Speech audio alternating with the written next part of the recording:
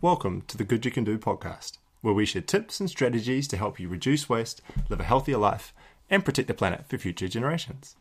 My name is Andrew Duncan, and you can find out more about this project at our website, goodyoucando.com. It's my absolute pleasure to be joined today by Sonnie Bailey from Fairhaven Wealth. Thank you so much for coming on the show, Sonnie. Thanks so much for having me. So, Sonnie, maybe the best place to start, if you wouldn't mind, would you maybe be able to introduce yourself to the listeners so they have a bit of an understanding of who you are? Yeah, sure. I mean, I'm probably most well known for my blog, the New Zealand Wealth and Risk blog, and I've been publishing on that almost roughly weekly for the last 8 years, since about 2014, and talking, ostensibly about money.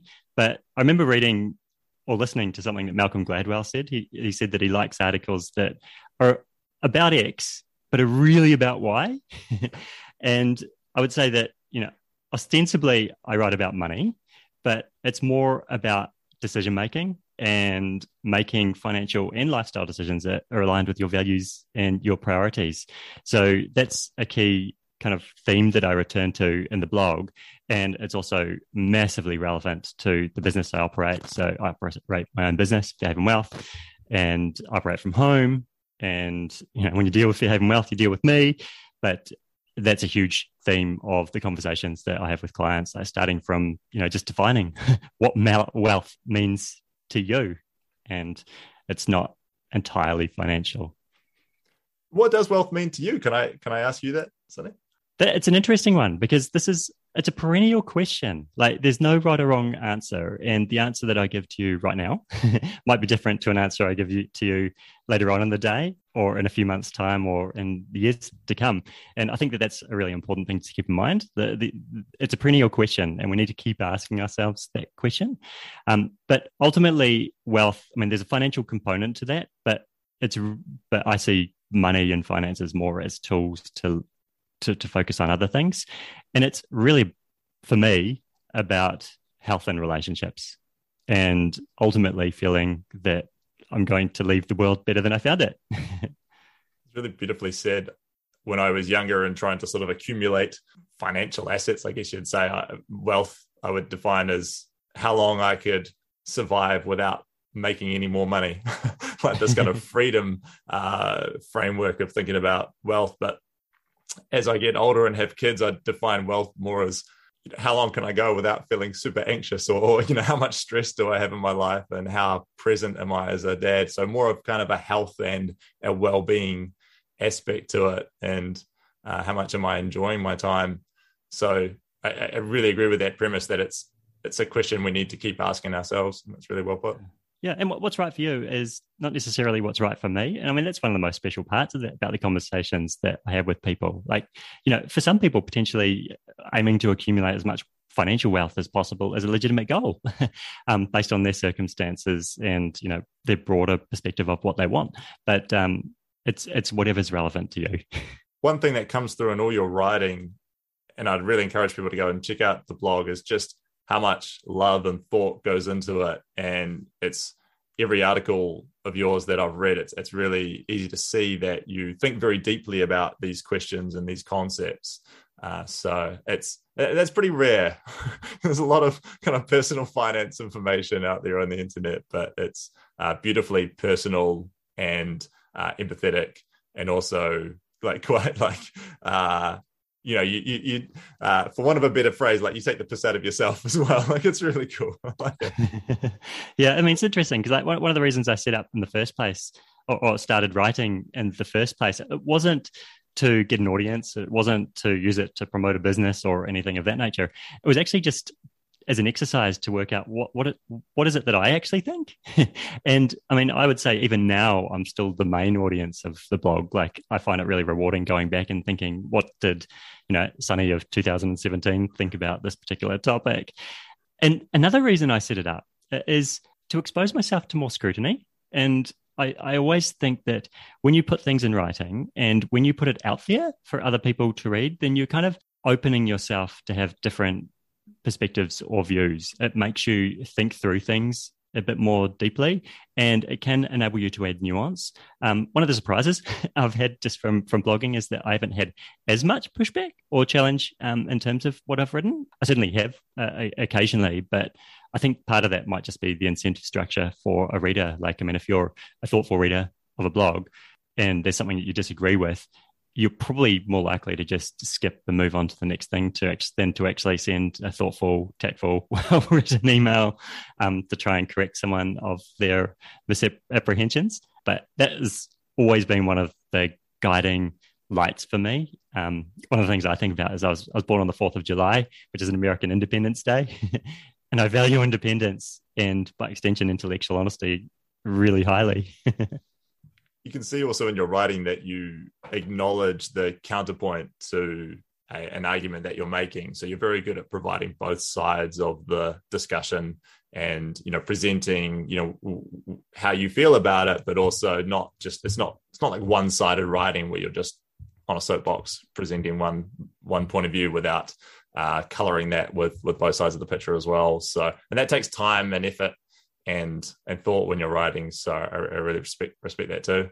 Yeah, I mean, and it's quite exciting, isn't it? Like, I mean, there are so many areas of life, or decisions that you can make where there are so much area for good faith debate and shades of right, like where different people can legitimately have different views, like weigh different issues in a slightly different way, or have, different ideas about what is likely to happen or won't happen.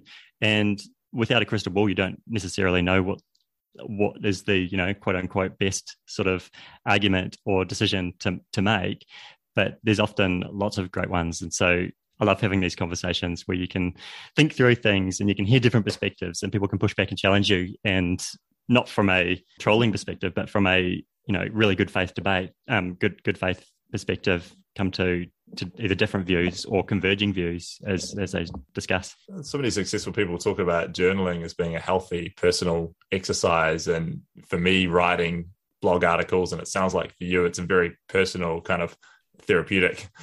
Yeah. I imagine kind of what journaling is like for a lot of people, where you're deciding for yourself how you feel about these things, and writing them down and publishing them online forces you to try and get to somewhat the essence of the topic or the argument, which can be really helpful. Yeah, I mean, it's been super rewarding. Like, I mean, it does drive a lot of the work I get through my business, but I've also met so many cool, amazing people. I probably wouldn't be having this conversation with you but for that. But, if I were to think about it in purely cost-benefit terms, like if you're doing it just for an instrumental reason of trying to get views or readers or something, I don't know whether you'll be able to sustainably do it. Like I write because I can't not write. It's telling that you write these amazing articles and you run a financial consultant business as a financial advisor, and you're completely booked up with clients right now. And when I was working in property, the writing a blog with kind of educational articles for buyers and sellers was my number one source of business, to the point where I was maxed out. And so I would suggest to, if you're out there and you're an entrepreneur, you're running your own kind of business in some sense, and you don't mind writing, or you like it, from this N of two, can be a fantastic way to draw clients to whatever you're doing. And it's a really nice way to do it, because you're just giving information for free and people can contact you if they want to. So it's a nice approach, and certainly found it to be a fantastic way to build a business. And I was going to ask you a little bit about Fairhaven Wealth, but the first question might be, what inspired you to start that? What inspired you to get into this whole world of financial advice in the first place? Because you used to be a lawyer, is that right? Yeah. So, I mean, I just want to add to the writing thing. Like, I mean, if you're that way inclined, it's awesome. And I'm not sure what your experience was, but I find it amazing, like partially because it attracts good people, not just for work, but like just people to get to know.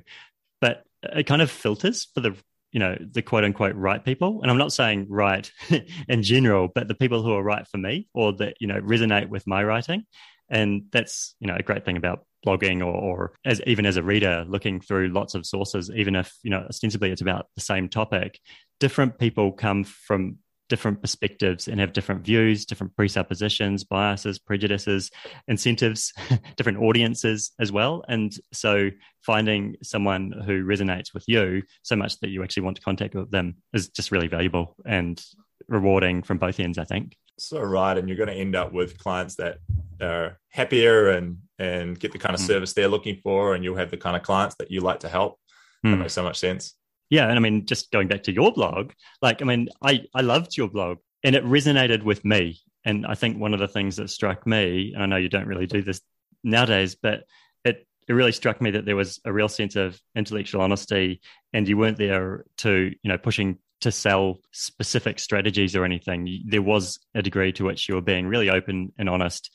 And I think you would have attracted a certain type of client or readership that might have otherwise been put off, but that's fine. They'll find their own audience as well. Thank you. Yeah, that absolutely was the experience that I had. It gave people a window into what I was like. So they already felt a level of connection to me when I would go and visit them at their house, and they'd never met me before, but they kind of felt like they knew me a little bit, at least knew how I felt about certain topics. And they might have read parts that described, that I was, a husband and where I lived and where I'd grown up. And it just gives you a nice level of rapport that starts that relationship off with a little bit of an understanding of what your values are and how you feel about things, which is really nice for people to, I guess, make them feel a little bit more comfortable, right? Because it can be pretty scary calling a real estate agent to come around to your house and they think they're gonna try and force you to sign a whole bunch of stuff and do a whole lot of things you don't want to do. Yeah, absolutely. Same, as a financial planner or advisor, like, I mean, it's such a privilege. Like, people share information with me that I know that they don't necessarily share with like close friends or family members. And, it's such a privilege, and it's such a relationship of trust and candor. And you need to kind of start that relationship as well as you possibly can. And you can see, so with your service, what's really unique is that you, for clients that are lucky enough to have you have a fixed fee service. And that's very unusual in the kind of financial world, right? Where it's very open, it's very transparent. How you charge, you don't operate with a whole lot of commissions on products that you sell or percentages of people's assets under management. And it's more just I guess what one might say, like a, not traditional in the financial sense, but a traditional kind of advice model where you're paying for your time, paying for your service, and feel like that's so needed in the financial world. And I wish there were more people aligned like that. Yeah, and so do I. Like, I don't consider, I get a lot of people contacting me asking about how to get into the advice industry and things like that. And, funnily enough, I wrote a long article about that because I was having the same conversations.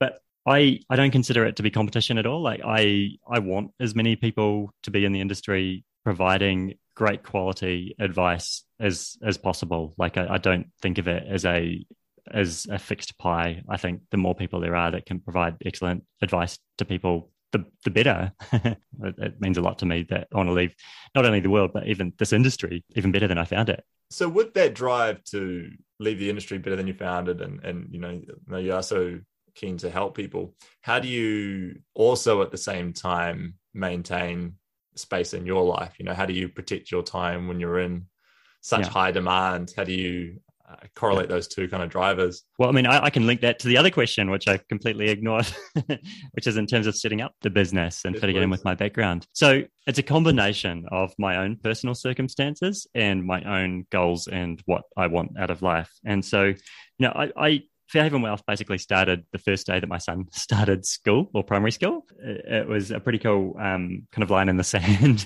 in terms of that.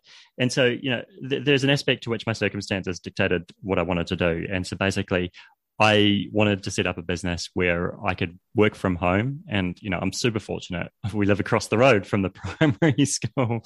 And I wanted and needed flexibility to be able to work around the children. Like, I'm in a fortunate position where my wife works in a pretty well-paid role. And one of the challenges with her role is it's very hard for her to take time off work. She will see dozens of people in a day. And if she needs to take time off work to either run some errands for the kids or if the children are sick, it's very difficult for her to do that. So I needed to prioritize flexibility with respect to what I did. So there is an extent to which my ability to organize or manage my time is a direct reflection of the fact that I had to set up a business that enabled me to do that structurally. And just relating to my goals, that was just another thing. Like for me, that is one of my values or priorities, that I do want to have flexibility and, in the words of one of my friends, Rich Meadows, optionality in terms of what opportunities I can take advantage of. Did you have to train yourself to kind of say no? Was that something that happened pretty quick, or was it a long-term process to learn to?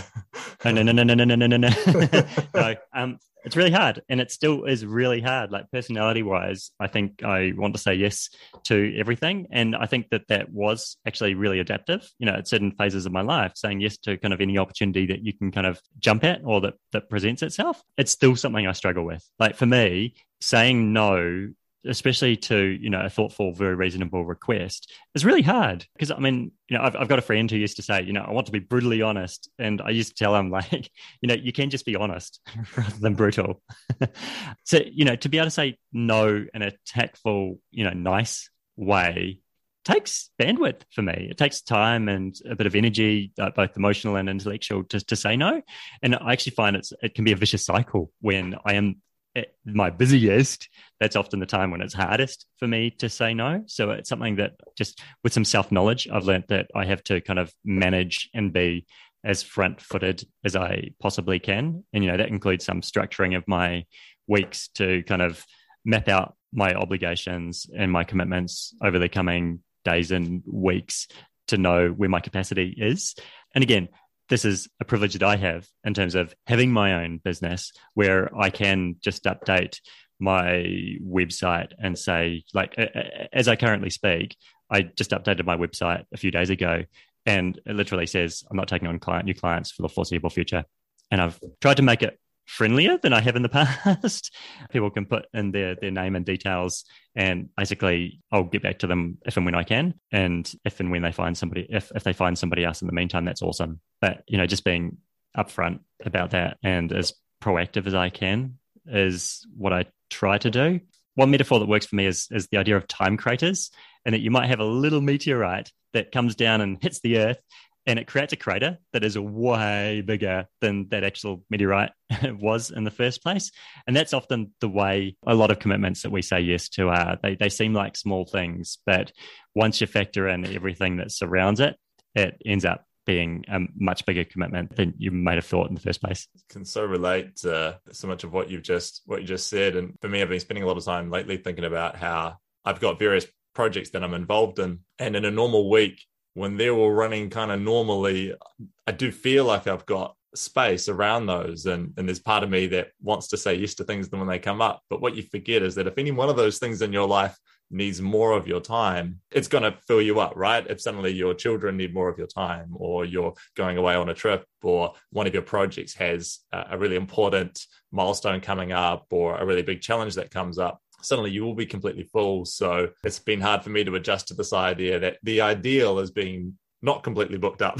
The ideal is being 60, 70% at capacity, knowing that there'll be some weeks when I'm at full capacity just because someone gets sick, or, I need to really help a friend out who's going through something important right now. And keeping that space available is challenging when you're so driven to built-in ideas of success and adding value to society and giving back and being useful to people and kind of overachieving. Totally. And these things will happen. Like, it's inevitable. If you're living the full catastrophe of a rich life, then things are going to pop up and take up more time than you kind of anticipated. There's that saying that man plans and God laughs. And there's a flip side to it as well. Like, you need to have capacity to be able to address, these things that will inevitably pop up.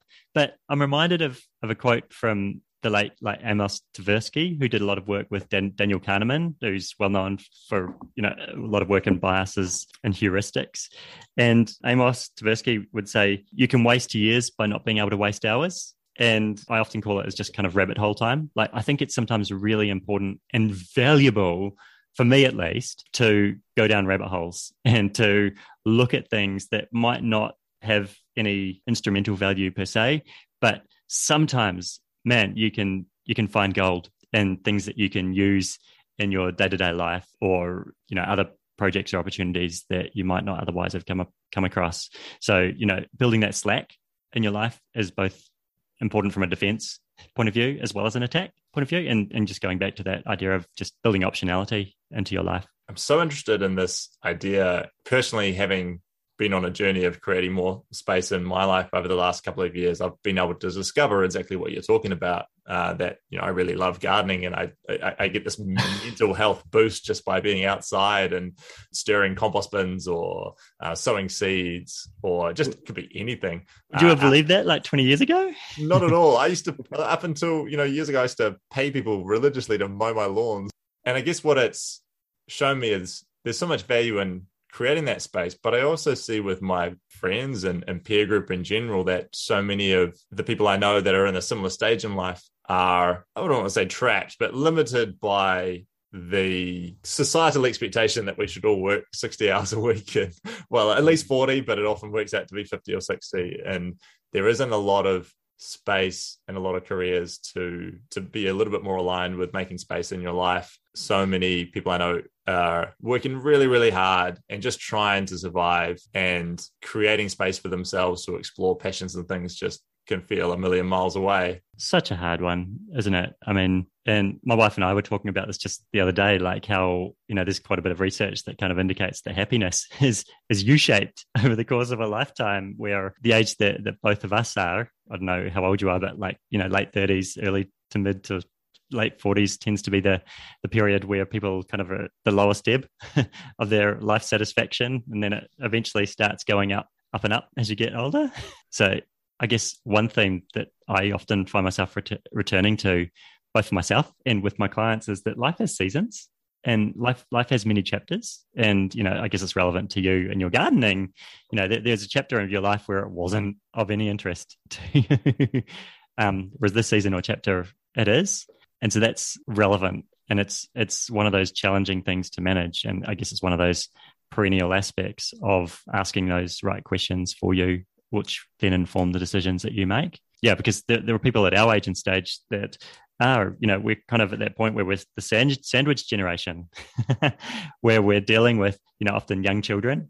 And we're also starting to see often the older generation becoming aging and maybe becoming a little bit more vulnerable. And that takes up bandwidth, emotional energy and mental capacity. And then, it's often the time where we have the most responsibilities or a lot of responsibilities professionally. And on top of that, there's often the sense that, once you reach this point in life, you've made a lot of the big commitments that you'll make, and you can always change them. But a lot of these commitments, including what decisions we've made professionally, are fairly well embedded. And, this is the time where people start actually thinking about retirement in detail. And that can add a whole lot of additional stress, thinking how much you might need in order to live a comfortable life for as long as you can live. The seasons point is such a valid one. So I'm 37, to answer the question before, and I've got a 4-year-old and a 2-year-old. And when our 2-year-old girl was born, I was getting really burnt out, and I needed to step back and take some time off. And I wanted to be really present as a dad and be around to help Anna, my wife, just to have a life where we could be in our pajamas at 9 o'clock eating breakfast with the kids and just not be in a rush all the time. And I know that leading up to that, I put so much pressure on myself to realize this definition of wealth, largely around the 4% rule, where not only did I have to save an amount of money, which meant we could withdraw 4% of that capital every year and survive forever, but we also put this expectation on myself that, having grown up reading, the 4-hour work week, that I had to create another business which took 1 day a week, and that was going to cover our living expenses. So I had to tick it off both ways. And until I achieved those things, I couldn't allow myself to relax. So even when I left my full-time job behind and our child was born, I was furiously down in the basement trying to create this 4-hour work week business, rather than just taking a step back and saying, okay, this value, this being a parent, focusing on that right now is really important. Can we afford to take a year off and do that? Or how could we align our finances? How could we minimize our expenses to make that work? Would that work? Could we do that for 2 years? Understanding that I'm only 37. My wife's younger than me. Like, well, of course, we're going to make more money in our lives. There's going to be plenty of opportunity for that, rather than I fell into this. It's crazy to think I fell into this trap of thinking almost like, no, I need my retirement savings sorted now to allow myself this small respite from a crazy working life to optimize for parenting time. Oh my gosh, you've said so many things today I'd like to follow up on. There are just so many different directions I want to go based on what you've said there. I think I'm about 5 years ahead of you in terms of age and in terms of the age of my children as well, similarly spaced and similarly when I had them. And I guess one thing I just want to note is that going back to that chapters and seasons theme, I have a very similar conversation with almost all of my clients who are at your age and stage. What I do find is that people with young children often beat themselves up about their financial position. And I think that that's natural and it's an easy thing to do. I mean, especially if you've gone from the experience of being, double income, no kids, no kind of little responsibilities attached to that. And then you often go to the situation of being single income with kids, so from dinks to sick, with all the additional challenges and obligations associated with parenthood. Like, it's a real transitional period and it takes time and it's not easy. And I promise you it gets easier as the kids get older. But, a lot of people have the same expectations for how they're going to be doing financially for what they were doing in the previous chapter of their lives. And I don't think that that's necessarily realistic. Some people can do that or some people are in a position where that's okay. But the vast majority of people, I mean, the reality is you're going through a major life transition. Your financial situation is going to be different. I know how much childcare costs. And if you don't do that, like the impact that it can have in other financial ways. Life has chapters. And one of the metaphors I often think of is that we go through periods of time where we have headwinds and tailwinds. And, when you're double income, no kids, that might be a period where you've got tailwinds. Like, you're riding your bike and the wind's at your back and you can go really quick, really fast. There'll be other times in life where you might have tailwinds when you're empty nesters, when you've repaid the mortgage, when you don't have the same insurance obligations, and you can really make the most of your situation. But there are, and there will be times in your life where you'll have headwinds. And one of the perfect illustrations of that is the period of time where you're making that transition from not having kids to having kids. And I think that a lot of this beating themselves up that happens comes to just not adjusting financial expectations over that period of time. Because at the end of the day, most people will get to that point. A lot of people will get to that point of having tailwinds later on. And it will be predicated on the hard work you put in when you're facing these headwinds. So that's just a message that I find myself having to communicate quite regularly, and just seeing your financial position, not just where it is right now or where you are, but seeing it within the broader context of your life and the journey of your life, both financial and otherwise. Another thing that I want to just add is congratulations for you for being in that position of, I guess, being able to, but also making that decision to take the time off and take the pedal off the metal, I guess. And that's this other broader conversation or thing to think about is what type of inheritance do you want to leave? People so often think of inheritance in terms of, money or stuff you get when someone dies, but it's so much more than that. You inherit memories and experiences, a sense of home and security, and wisdom and knowledge. And for a lot of people, it's a really legitimate decision to realize, I don't want to necessarily end up with the most financial wealth at the end of the day or end up being the richest guy or girl in the cemetery. But I want to make some trade-offs and decisions so that I can be as present during this really special time of my life, an important time of my life for my children. And, that's, again, a perennial question, what inheritance do you want to leave? I mean, that's informed a lot of the decisions that I've made personally, both professionally and financially, and will continue to do so. Yeah, so those are just a couple of things I want to say about children. There was another question that you asked. While you think on that, I was just going to add there's an interesting phenomenon I see where a lot of my peer group will have worked really hard. They've got these tailwinds and headwinds, and they've got kids, and they've got a house, and almost immediately there's this switch to I want to build up an inheritance for my kids. Like I was speaking to a friend the other day who just bought an investment property, and their goal around this was they wanted to leave something to their kids who are tiny, right? And they're still, this family's still very, very young. And my point was, that's thinking so far ahead. Like a much earlier goal would be to just consider how you can take care of yourself and your immediate family right now and in the near future, and maybe long term, how you can set yourself up to not be a burden on your children. But the leaving an inheritance, thinking about that at our age just seems so crazy. Like, as someone who grew up in a family without inheritances, I see so much more value in inheriting unconditional love than any monetary benefit, which I probably would have blown knowing the 21-year-old me. Like, I was importing fancy race cars, and did you write about like a Batmobile or something? Yeah, I imported a Batmobile. I was doing the stupidest stuff. Like, if you had handed me any form of serious money when I was 21 years old, I would have absolutely wasted it.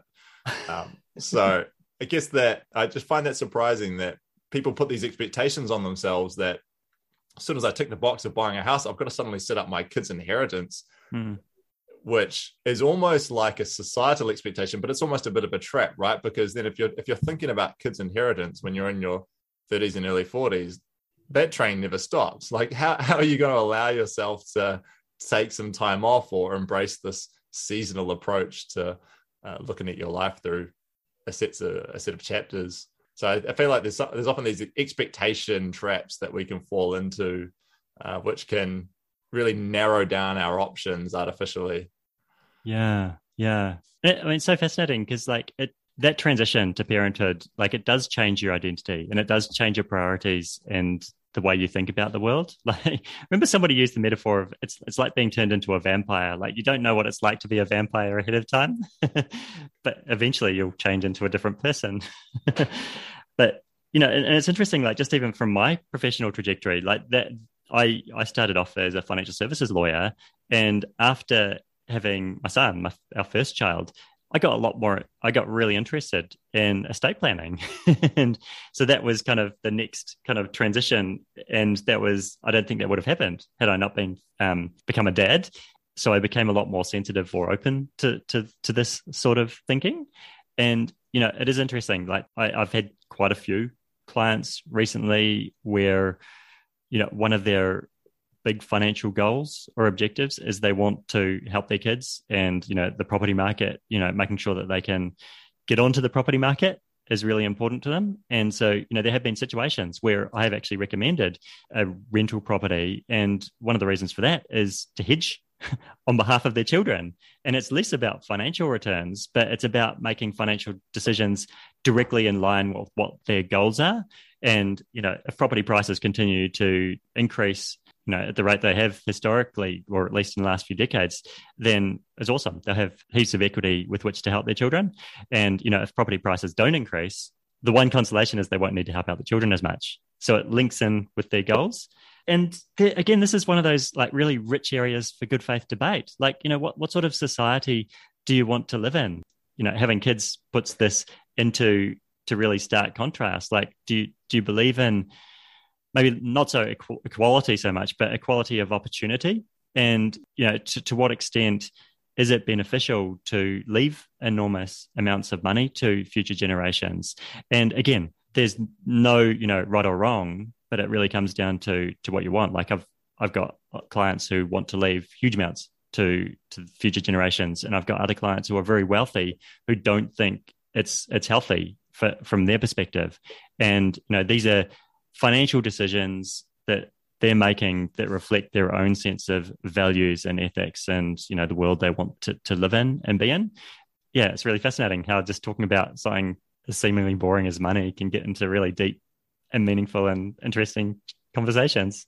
By all means, and it's really something I personally believe we should do more of. Love to have more of those good faith debates with people around me and flesh out those values, which will be different for each person, and help us like you and I do with the writing, like help us define what's important to ourselves through verbalizing that and talking to it and hearing different perspectives and different ideas. I mean, that's one thing I would challenge, like for anyone like who reads a lot, whether that's online or in any other way. Like when you're reading, and that includes me, includes you, Andrew, or anyone else. Like try and look at where people are coming from and what their presuppositions are, where their biases are, and how different people who might hold similar views might differ.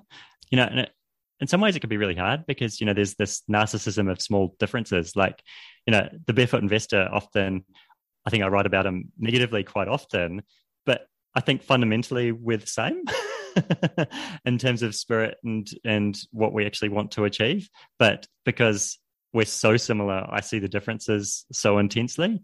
But yeah, it's a really useful exercise to see where different people come from. And just sometimes they might agree with you, but they're way different factors differently. I think you can really add value in that space, right? Like, so there's an article you wrote, which I'll link to in the show notes, called The Myopia of Compound Interest, where you take this idea that the barefoot investor presents and really analyze it a lot deeper. And to my mind, give people that are coming to this kind of knowledge a little bit later a lot of hope that all is not lost if they weren't saving a buckload of money when they were 20 years old, when how many of us were responsible to save a lot of money when we were 15 to 24. But I love the way that I don't think it diminishes the learning from the barefoot investor, but it really adds to it and takes it a step further and provides more clarity and hope and understanding. So I think you can point out the shortcomings in something and help develop that learning while still being somewhat aligned with what the barefoot investor was trying to achieve in the first place. Yeah, absolutely. Like I love what he's doing to a large extent, and I think we're both very similar in the sense that we are very independent minded, and we're definitely not about selling products or strategies or anything like that. And in fact, in some ways we're probably similar in the sense we kind of see ourselves as bouncers to try and protect people against individuals and organizations that are like that. That's all for part one, folks. Thanks for listening. I'll get part two finished and uploaded as soon as I can so you can hear the rest of this financial freedom deep dive with the one and only Sonnie Bailey. For links to everything discussed in the show, feel free to check the show notes, and I'll have links to Sonnie's website and where you can find more details about him. Take care.